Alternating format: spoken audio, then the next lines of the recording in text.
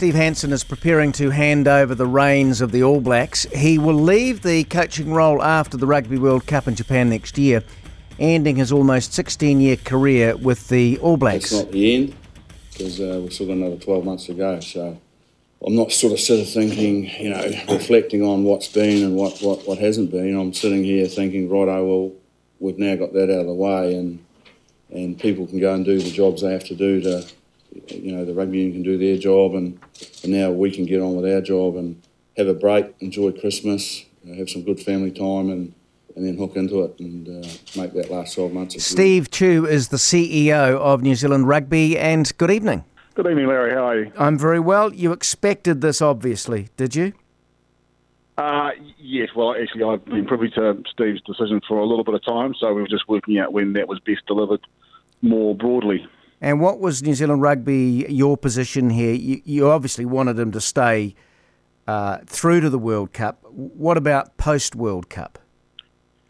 Yeah, well, I mean, it's pretty important to emphasise that, isn't it? Steve was contracted along with the entire management group through until actually March 2020, so we've got time for some transition. And he's very keen, obviously, to focus on the big challenges that we have in that year. But yeah, I mean, post that, Steve has said that he thought it was in his and his family's best interest in the teams to carry on, and that would have been a very serious consideration, wouldn't it, given his track record? But he's formed the view that it's time to go, and while I've kept the door open for him to change his mind, ultimately we respect that decision. We say, let's work on next year with lots of energy and enthusiasm, and when we're finished that, we'll say a very big thank you. He's done amazing things. Most successful All Black coach ever. I heard John Hart say that.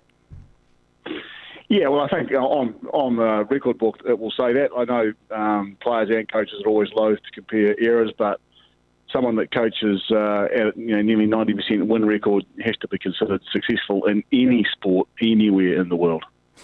Yeah, and I guess he's had a long career. I was saying before to Martin Debrett, was it 4 or 5 World Cups or something like that? He coached Wales as well, so he's very hugely successful. And it comes a time, I suppose, you got to say, well, I've just had enough. It's time for somebody else. Yeah, well, he's formed a view that, both from a family point of view, from his perspective, and also from the team, the end of next year will be a good time for him to move aside and let someone else have a crack. So, as I say, we respect that, and we will say thank you properly when the time comes. And as a replacement, well, you will look at that, post-World Cup? I mean, there's no shortage of talent, is there? No, we've said for some time we want the team to be able to go through to Rugby World Cup next year in Japan all year, because there was a bit of rugby before that, obviously. Unconcerned about anything, no distractions, and we will review that campaign and then move very quickly to appoint a new coaching team before Christmas in 2019. That's the plan, and it's always been the case. I was watching the Rugby Awards last night, Steve. You've had a great year with other teams, haven't you? Kendra Coxedge took out the top player award at the Rugby Awards last night, and Black Ferns Sevens won the World Cup and were recognised as well. You got some pretty good stuff going on there, haven't you? Yeah, I mean, it was another night to sit back and reflect and be very satisfied and very proud that all of our teams in black, I mean, there's the All Blacks, number one in the world. Yes, lost a couple of very tight games, but won every trophy they play for. And both our sevens teams won pinnacle events. They won gold medals at the Commonwealth Games and then went, I think, quite unbelievably and backed up for the second time, 2 World Cups in a row. We won both men's and women's sevens, and that's something to be incredibly proud of. And just as an aside, I don't think the rest of the world particularly likes us doing it all the time, but there you go. Yeah.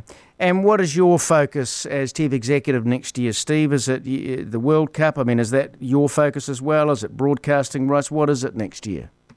Oh, we've got a bit on, Larry.